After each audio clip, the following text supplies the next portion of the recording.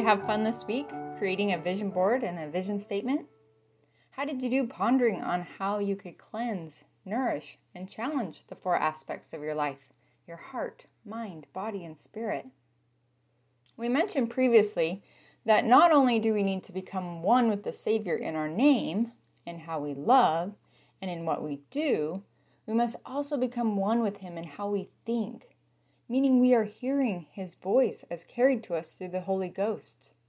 We are attempting to make our thoughts His thoughts, and our ways His ways, so we'll be like Him when He comes again, and so that we'll be effective instruments in His hands. The more we are like Him, the more we have on His armor, which represents Him. Essentially what we're doing is putting off the natural man, which Satan uses against us, and instead putting on the Lord. The more we are like Him and are clothed with His armor, the more we can resist the attacks of the adversary. We learned how to discern the voice of the Spirit versus Satan in part 1 of the Helmet of Salvation by looking at the emotions we were experiencing. The fruits of the Spirit are love, joy, peace, patience, meekness, etc. But the fruits of Satan are fear, anger, jealousy, discouragement, pride, etc. These painful emotions are a warning to us to check our thoughts and to replace Satan's lies with God's truths, and to use the Savior's atonement to enable us to have the strength and faith we need to dispel that darkness. Having the Spirit with us, feeling those emotions, and hearing His voice is an indicator that we are on track, doing, thinking, loving, and becoming like the Savior. The Holy Ghost is the messenger who baptizes or cleanses us with fire. So having His presence with us helps us to know we are on track toward reaching salvation. The Holy Ghost is also the one who seals us up for the Lord. In Ephesians chapter 1, verses 12 through 14, it says, that we should be to the praise of His glory who first trusted in Christ, in whom ye also trusted, after that ye had heard the word of truth, the gospel of your salvation, in whom also after that ye believed, ye were sealed with that Holy Spirit of promise, which is the earnest of our inheritance, until the redemption of the purchased possession, unto the praise of His glory. Close quote. This scripture makes me think of how we put earnest money down on a house to show we are serious in our desire to buy it. To be sealed with that Holy Spirit of promise is our earnest money toward our symbolic mansion in the kingdom of our Father, the one the Savior has been preparing for us if we are faithful. When we put all our faith, trust, and obedience in our Savior and His word of truth, the gospel of salvation, then we are showing our seriousness, and the Holy Spirit then seals us with a promise, as represented by putting down earnest money, that we will have an inheritance with Him. He is offering us all that He has if we'll be faithful and obedient. Only a loving Father in heaven would extend such a generous offer to such imperfect children, but who are trying. Oh, how important it is to always be found with the Spirit. When we do not have the Spirit with us, then we know we have moved out of the Lord's territory and into Satan's. When we do, we know we're on track toward salvation. I think life can be likened to rowing upstream in a river. We must constantly be putting forth effort to put off the natural man and to become a saint through the atonement of Christ, as it says in Mosiah chapter 3, verse 19. If we stop rowing, it is the equivalent of just giving in to Satan's temptations to follow the natural man. We will be swept downstream, or as the scriptures say, Satan will speedily drag us down to hell. This constant rowing or resisting the natural man helps us to grow stronger spiritually, mentally, and emotionally, just as we would if we were physically rowing a boat. It takes a great deal of effort to go upstream.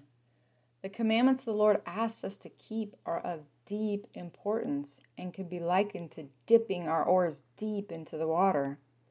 When our strokes or actions are of true depth and worth to our salvation, we will have the power to move upstream. but only if we do them consistently and frequently. Just as when rowing a boat, it is beneficial to set a rhythm or a pace, we need to make our actions consistent and habitual for them to do us the most good. When we get caught up in doing the shallow and light-minded activities of the world, we are symbolically only dipping our oars in a little bit into the water. Depending on the actions, some good may come from what we are doing, but these activities are not of deep significance in what is most important, that of achieving our salvation and of helping others on this path. With these kind of activities, we may just find that we are barely keeping ourselves from going downstream. Last week, we learned that to achieve salvation, which is what the helmet is representing, we must listen to the promptings of the Spirit as to what we need to be working on, the direction we should be heading, the changes we need to be making, etc. And we also need to seek the Savior's enabling power to achieve those goals and to be forgiven when we fall short. This is a prime example of dipping our oars deeply and the effort it takes to do so. For example, the Spirit gives us a thought of something we need to do, whether it is to do it immediately in the short term or in the long term. We then go to the effort of putting off the natural man and using the Savior's help to accomplish the task. This then helps us to progress in our ability to hear the Spirit's voice. We become a better person, and we are blessed. We are moving upstream. The more promptings we act on, the more we are symbolically dipping in our oars. Keeping covenants, going to the temple, feasting on the words of Christ, earnestly praying are all such examples of dipping our oars in deeply. These will lead us upstream towards salvation and becoming like our Heavenly Father. Now comes the counterfeit. Satan would love to distract us from hearing that Spirit. In keeping with the counterfeit pattern where Satan wants to swap him for God, we are going to be tempted to swap out the voice and feelings of the Spirit for the voices and feelings of Satan and the world. Listening to the world with its visions, dreams, and goals, or in other words, what it says is of worth in pursuing, can be likened to dipping our oars in shallowly.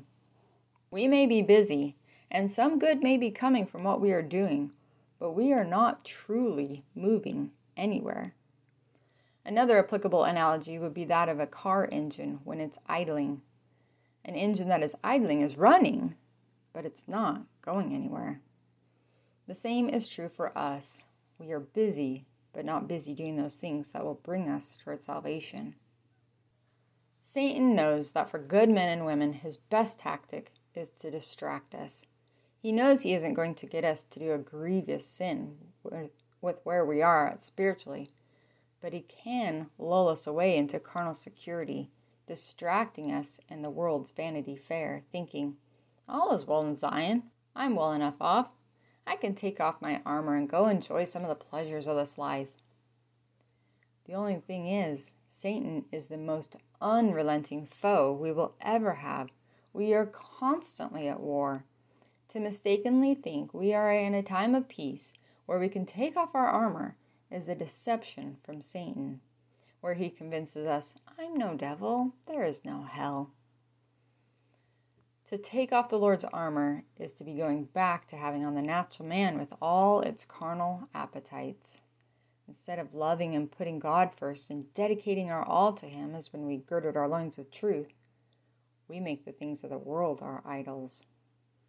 Instead of nourishing ourselves with God's word and spirit, filling our hearts with his love, and focusing on constantly purifying ourselves with the Savior's atonement, as we did when we put on the breastplate of righteousness, we spend more time immersed in the words of men with its comfortable, pleasing to the ear doctrine. We begin to make the natural man's appetites the law we follow instead of the commandments of God. Our hearts become hard as we attempt to tune out the guilt we feel. Instead of being anxiously engaged in good causes, fulfilling missions or promptings from the Lord, and sharing his gospel, we become selfish, forgetting that all that we have, including our time, has been given to us from the Lord. Our faith becomes weak without these faith-strengthening pieces of armor. Our shield is no longer protecting us from Satan's lies. And lastly, instead of being in tune with the thoughts the Spirit brings into our mind and being anxiously engaged mentally by guiding and seeking salvation through the help of the Savior's atonement, we are mentally asleep. We are like the car engine that is idling.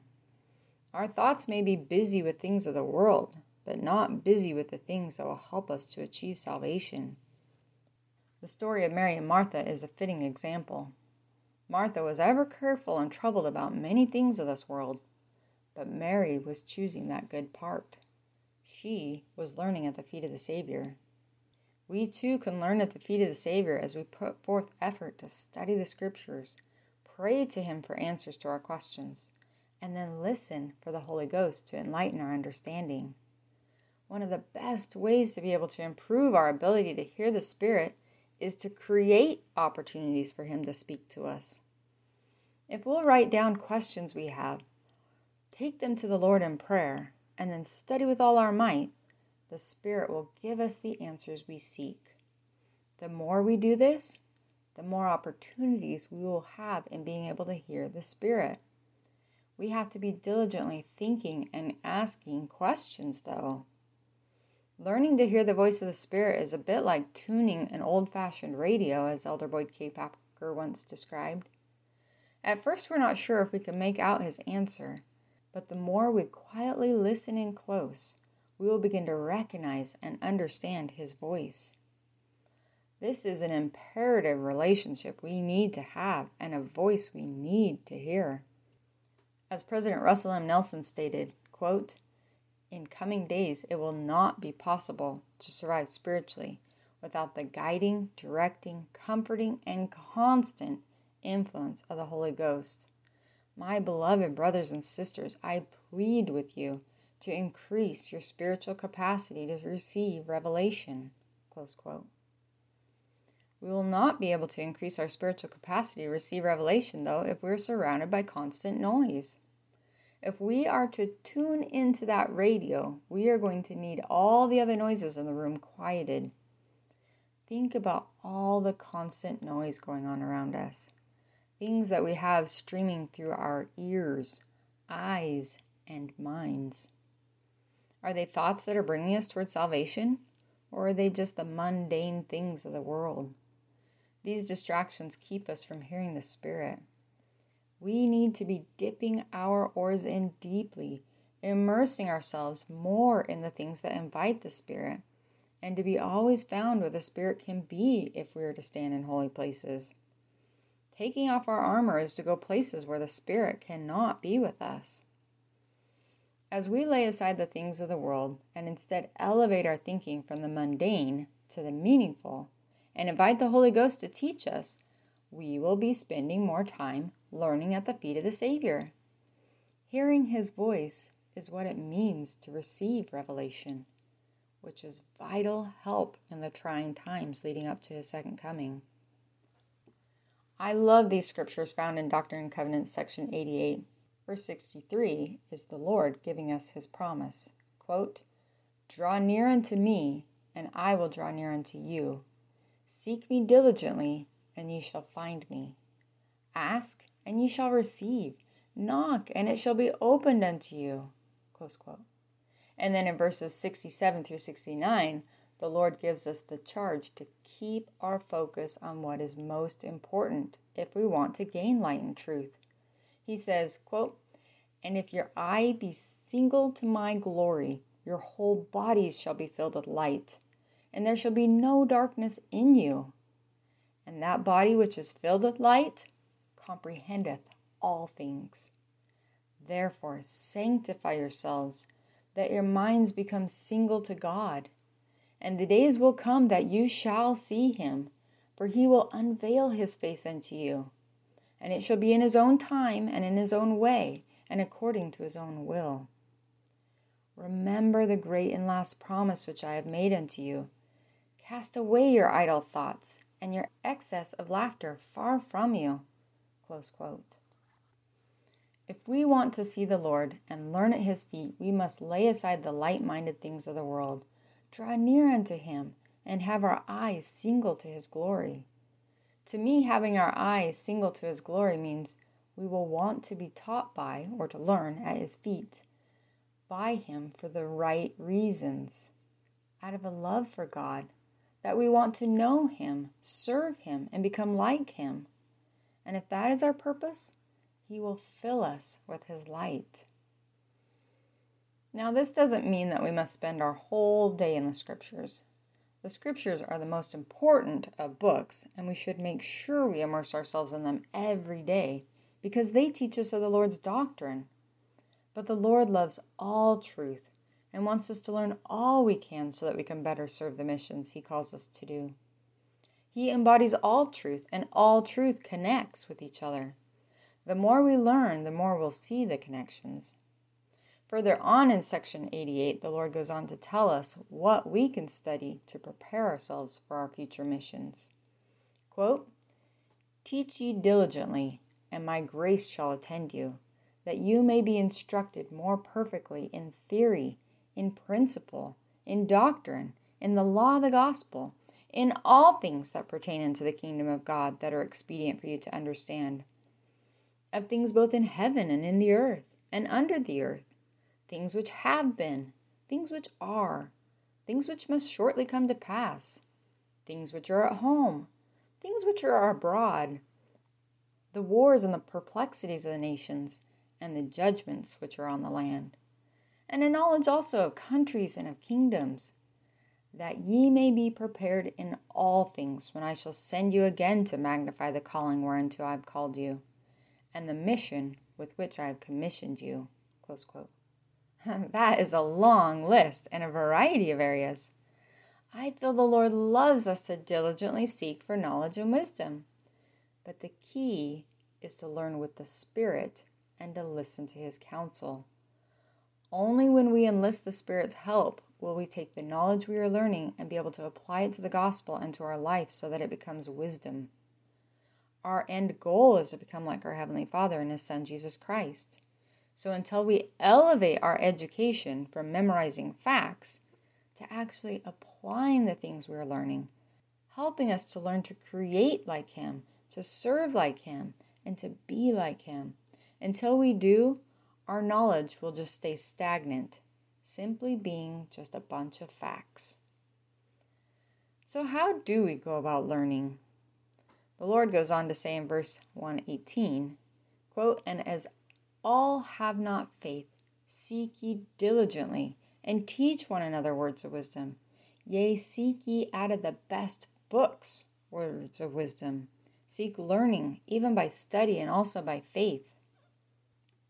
Learning and teaching what we are reading helps us to increase in faith and wisdom.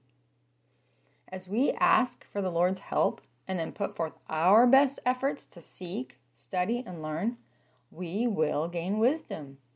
And then, when we teach or discuss what we are learning with others, we then can both share what the Spirit is teaching us and learn even more wisdom.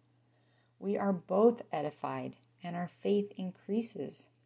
Discussion is powerful. I learn so much when all parties have studied and prepared, and then we get together and share.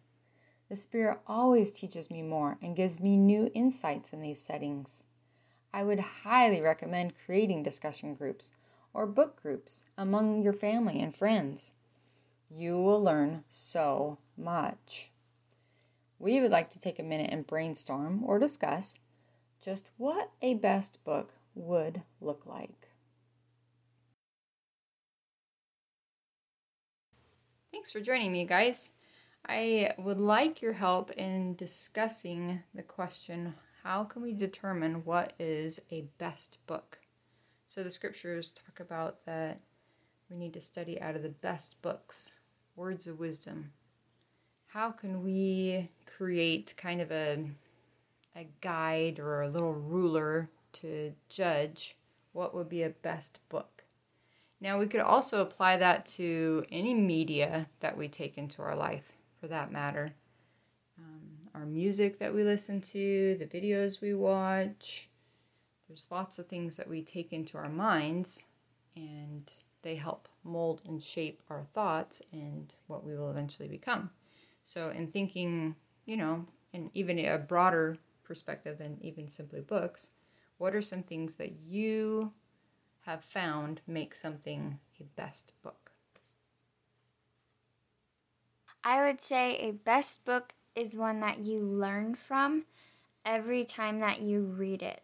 So you could read it 5 times, and especially if you read it a few years apart, that you will get something different from it every time that you read it.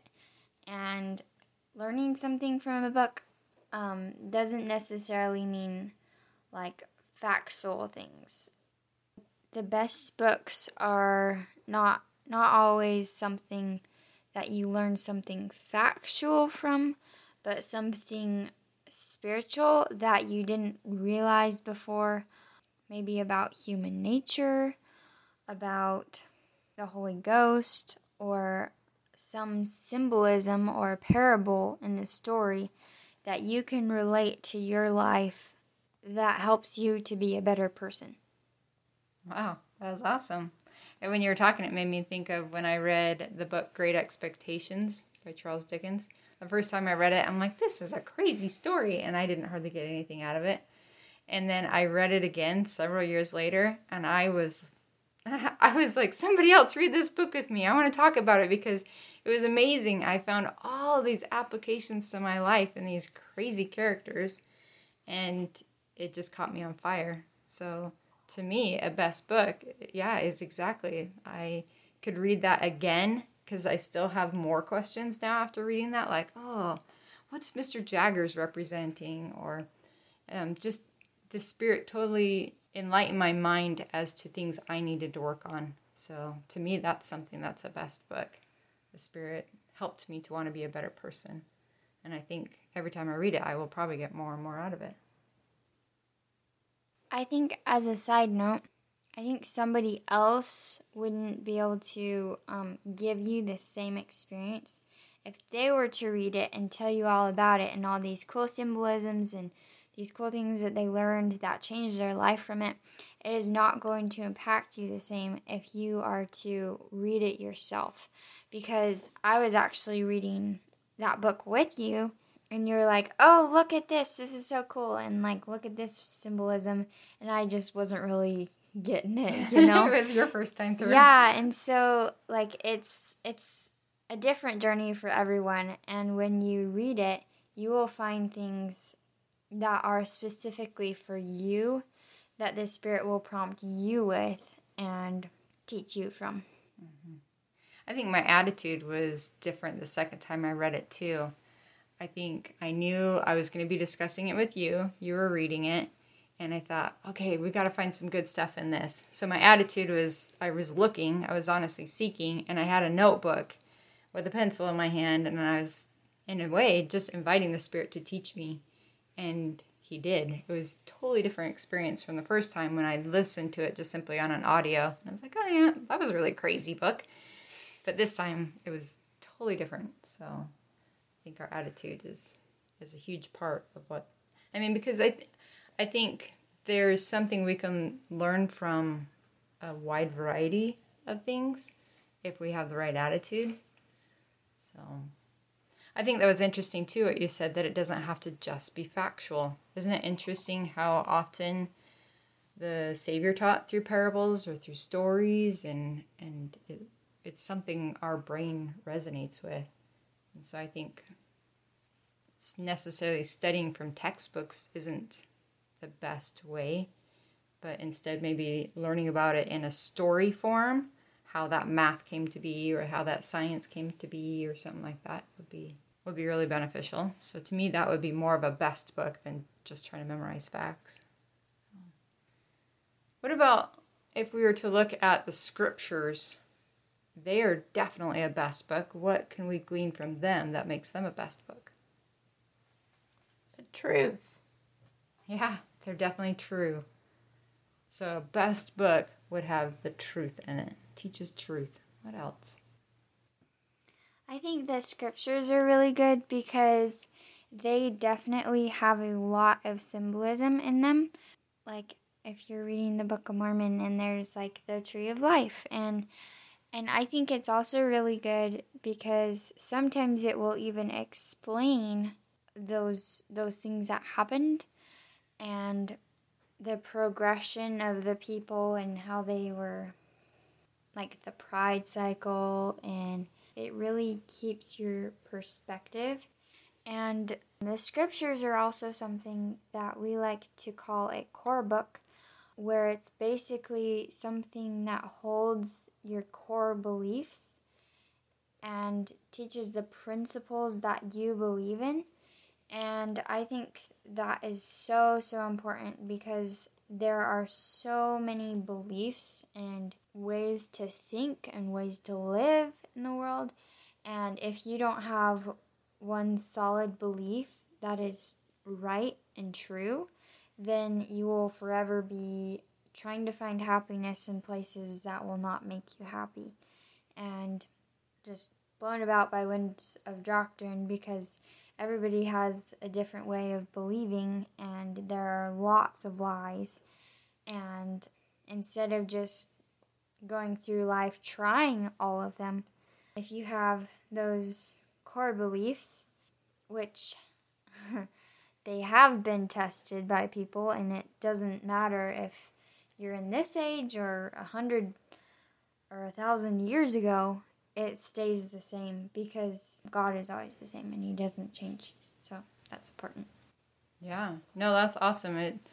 It's true that you need to spend so much time in your core book, like you said, because it's the one you're going to compare everything else you read to determine, is this right? Is this wrong?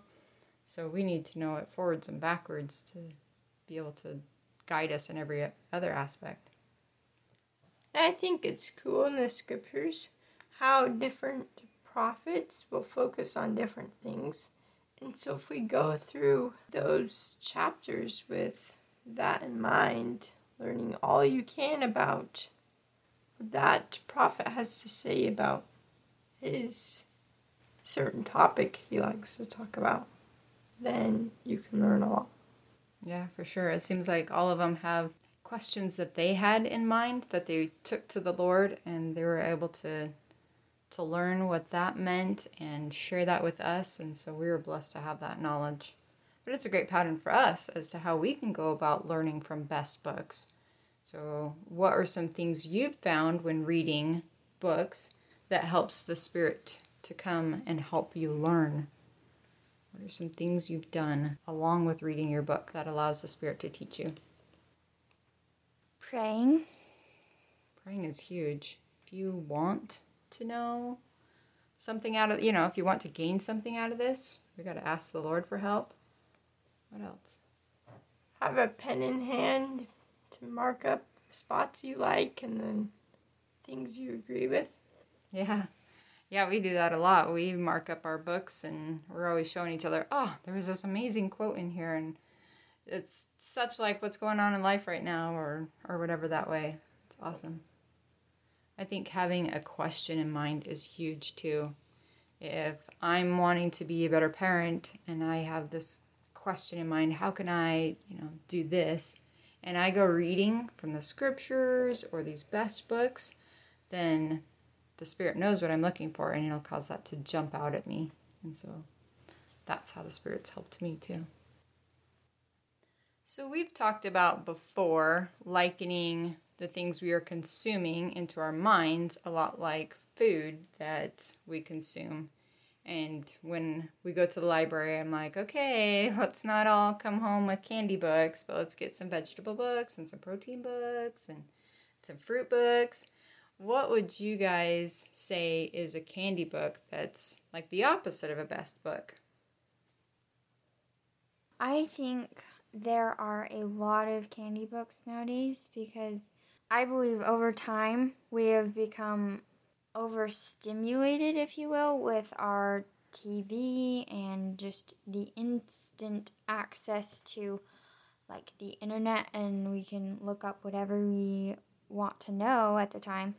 And so we become very impatient kind of, And we don't want to sit down and read a book that has challenging words and that will teach us something, and it becomes boring to us. And so we want a book that is highly entertaining and has lots of stimulating parts in it and just different things that draw you in, and it's not always the best, and oftentimes those aren't the kind of books that we learn from because they're just created for entertainment.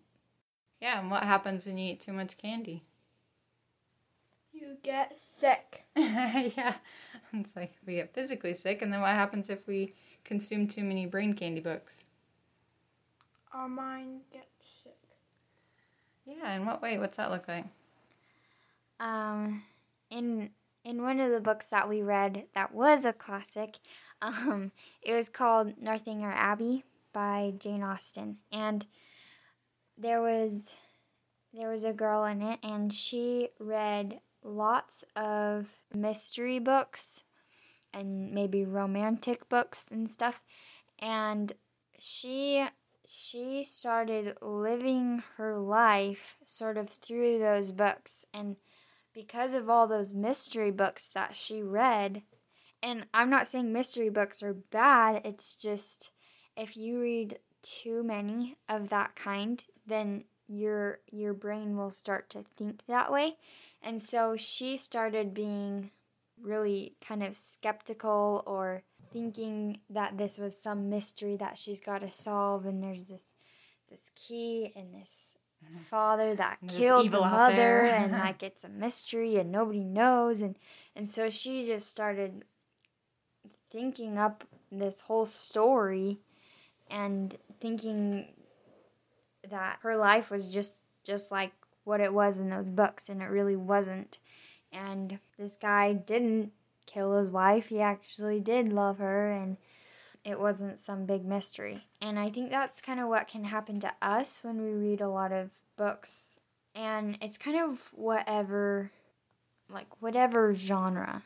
If it's like a fantasy book and you start to think everything's a beautiful fantasy, or I think romance books is a huge one because there is so much drama and highly stimulating stories that draw you in, and you start thinking that your life is just like that.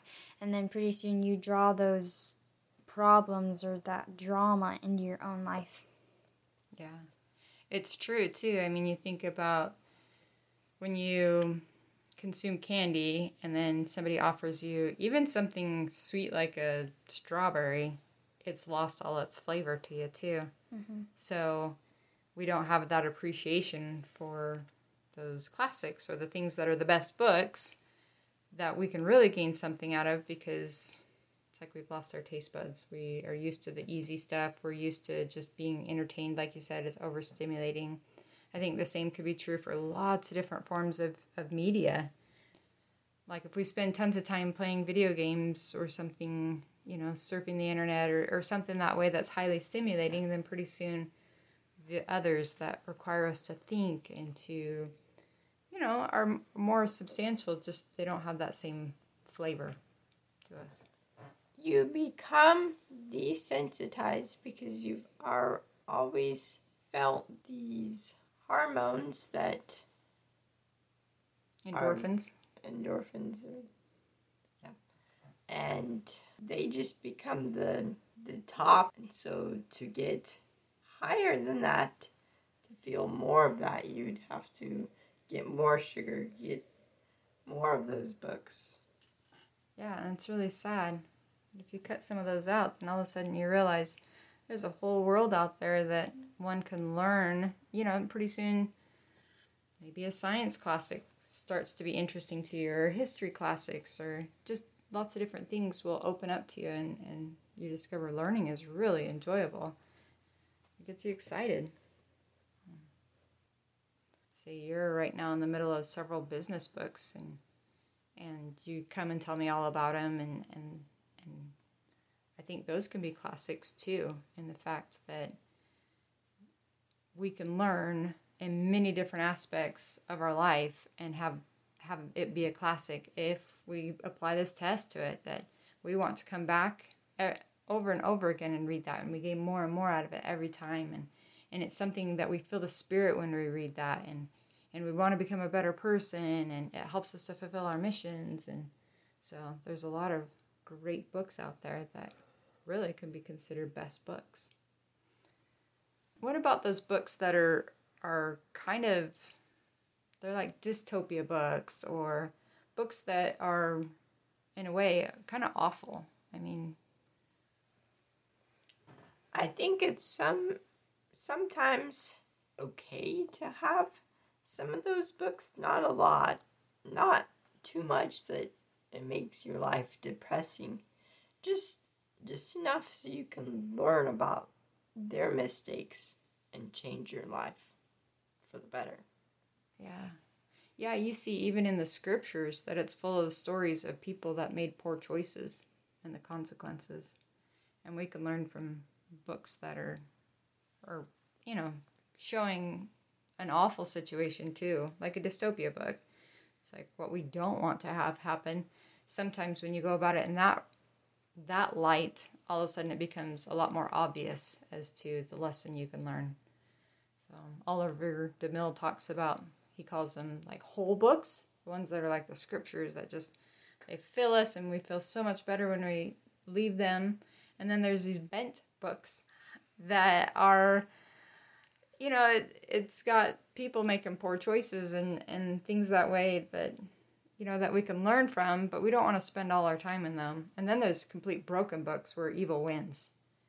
And that's the books you don't ever want to spend your time in. They're very rare. We learn from them. And I think that's what's so important is whatever we pick up, whether it's TV or books, whatever, that we use our core book to compare it with and say, is this right? We don't want to ever get complacent in whatever we're reading, go, oh yeah, that's just the way it should be, or that is the truth, or something that way. But we've got to have our eyes open to learn from it. Any other last thoughts on what makes a best book? The knowledge of it. Yeah, don't we come away a lot wiser? We've gained truth. We've applied it to our life so that we become a better person. It leads us to Christ. Isn't that our main goal, is to become like the Savior? So a best book would teach us that wisdom of how to become like the Savior. And that largely happens as the Spirit talks to us. So it invites the Spirit. Any other thoughts? Any of you want to share one of your favorite books? Bendigo Shafter. Yeah, we loved Bendigo Shafter. That was a real cool story that showed us, we saw ourselves in that book. So to us, it was a best book. It's by Louis L'Amour. And we see this young man's journey as he leaves home and they go out in the wilderness, and there's no government, really, no law. And you see that side of the people that run crazy and those that rise to the occasion and become good people and good leaders. And it's a lot like us when we leave home. So we learned a lot from that one. What are you going to be like when you leave home? Anybody else have a favorite book they want to share? I think another one of our favorite ones is Hiding Place. That one is kind of one of those books that you saw the evils out there, but then you saw, because it was a concentration camp, Nazi Germany time period with the Jews, and you saw someone handle it in a very Christ-like way, and we all felt so inspired by that. Despite what challenges come our way, it's like that we can learn from her example. I think the Ralph Moody in Little Britches is a good one because it teaches about character building and how you should do that. And yeah, I learned a lot from it. Yeah, it was cool. You gained a lot of factual knowledge, as well as I remember you coming away thinking, I want to be a dad like that. And you were very inspired. I really liked the book, The 7 Habits of Highly Effective Teens. And that one is by Sean Covey. That one really made me feel like I wanted to be a better person, and I learned a lot from that one. Yeah, it's cool. Awesome. Thanks so much for discussing this topic with me so we can maybe better identify what we should put into our minds, because it is really true. I think there's a saying that says, like, we are the sum total of the 5 people that we hang out with the most. But I think it's also true as to what we put into our mind by what we read and watch, that we can become the sum total of those type of people, in the form of books and media. And so it's good to choose wisely, and thanks for helping me to figure out what is the best. Learning through stories is so impactful. We can tell our children principles of the gospel, such as, you should be honest. But when they see an example of a dishonest person in a story that they are reading, and you discuss with them the effects of their actions and how the natural man human tendencies got them to where they are, the principle, be honest, all of a sudden takes on new meaning. We can then help them to apply the experiences of the character in the story to our child's life so they'll begin to apply the lessons. Our left side of the brain takes in the writing and facts of what we say, but our imaginative right side of the brain wants to see the big picture of what it looks like to be good. And when it does, our faith increases in the need to keep the commandments. I have gained such a testimony of the importance of reading and discussing with my youth. Please try it. In getting back to Satan's counterfeit, the 2 ends of the spectrum Satan seeks to pull us off from the elevated balanced center is to be ignorant or to be very knowledgeable to the point we don't think we need God's counsel.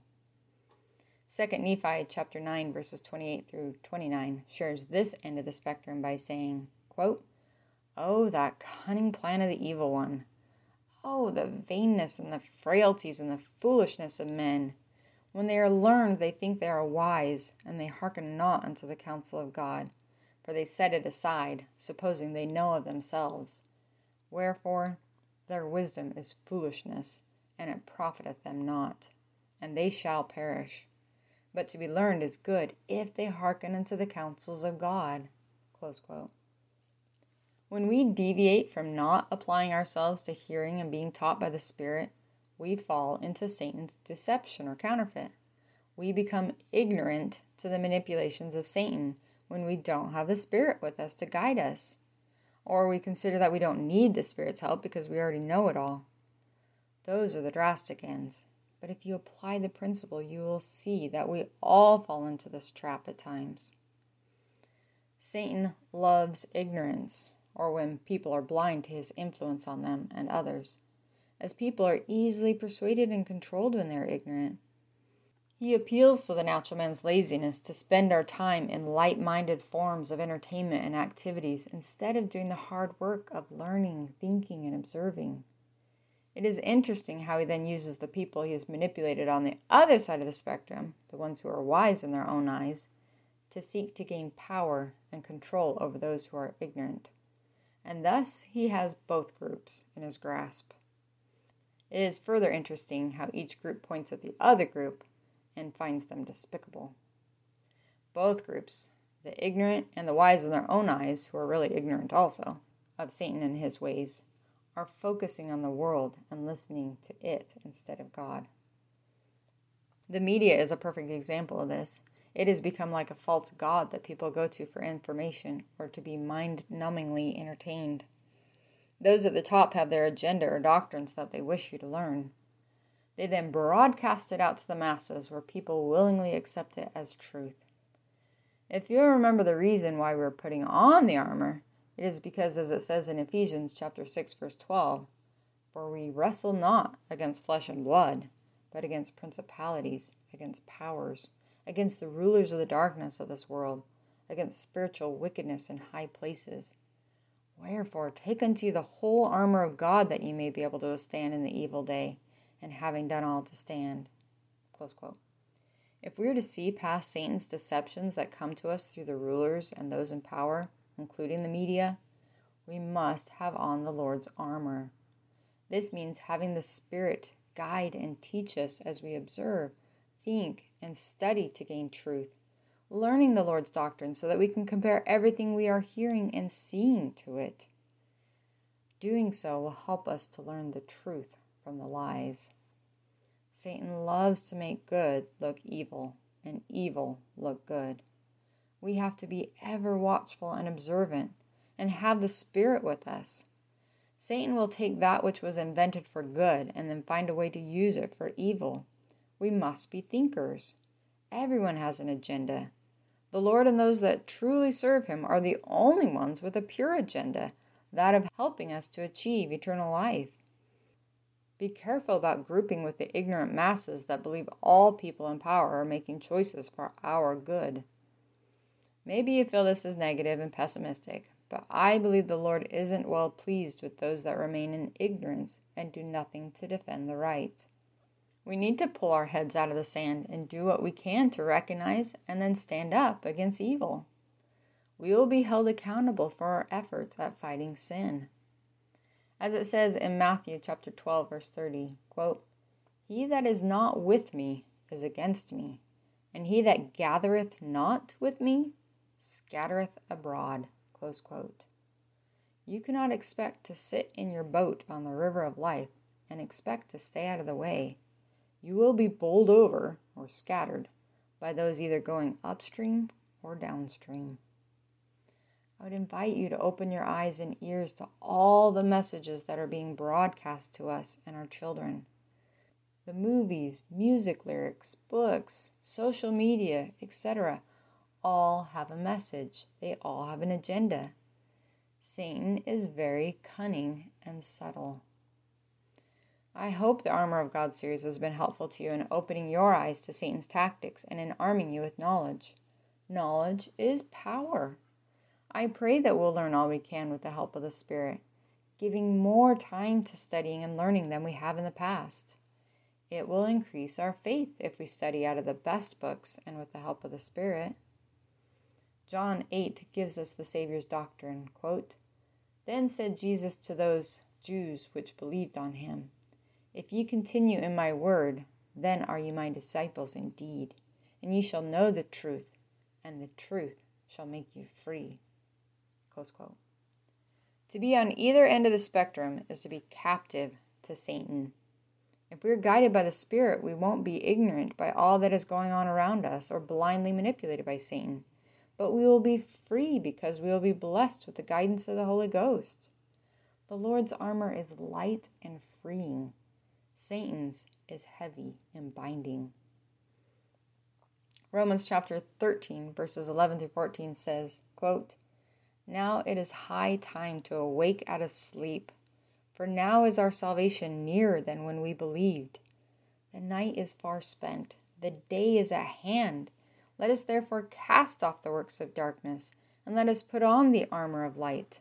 Let us walk honestly as in the day, not in rioting and drunkenness, not in chambering and wantonness, not in strife and envying. But put ye on the Lord Jesus Christ, and make not provision for the flesh to fulfill the lusts thereof." Close quote. It is my prayer that we'll put off the natural man and lay aside the light-minded things that we spend our thoughts on from this world, but instead wake up from our slumber and put on the Lord's armor. Ponder and hold on to righteous thoughts, and then there will be no room for Satan and his thoughts. As Frances Hodgson Burnett says in The Secret Garden, "Where you tend a rose, my lad, a thistle cannot grow." May our thoughts be anxiously engaged in things that will lead to our salvation, and may we couple with the Savior for his help. I hope you'll join us next week as we pick up the sword of the Spirit. We have now put on all our defensive pieces of armor, and now we are ready to pick up our one offensive tool against Satan. See you next week.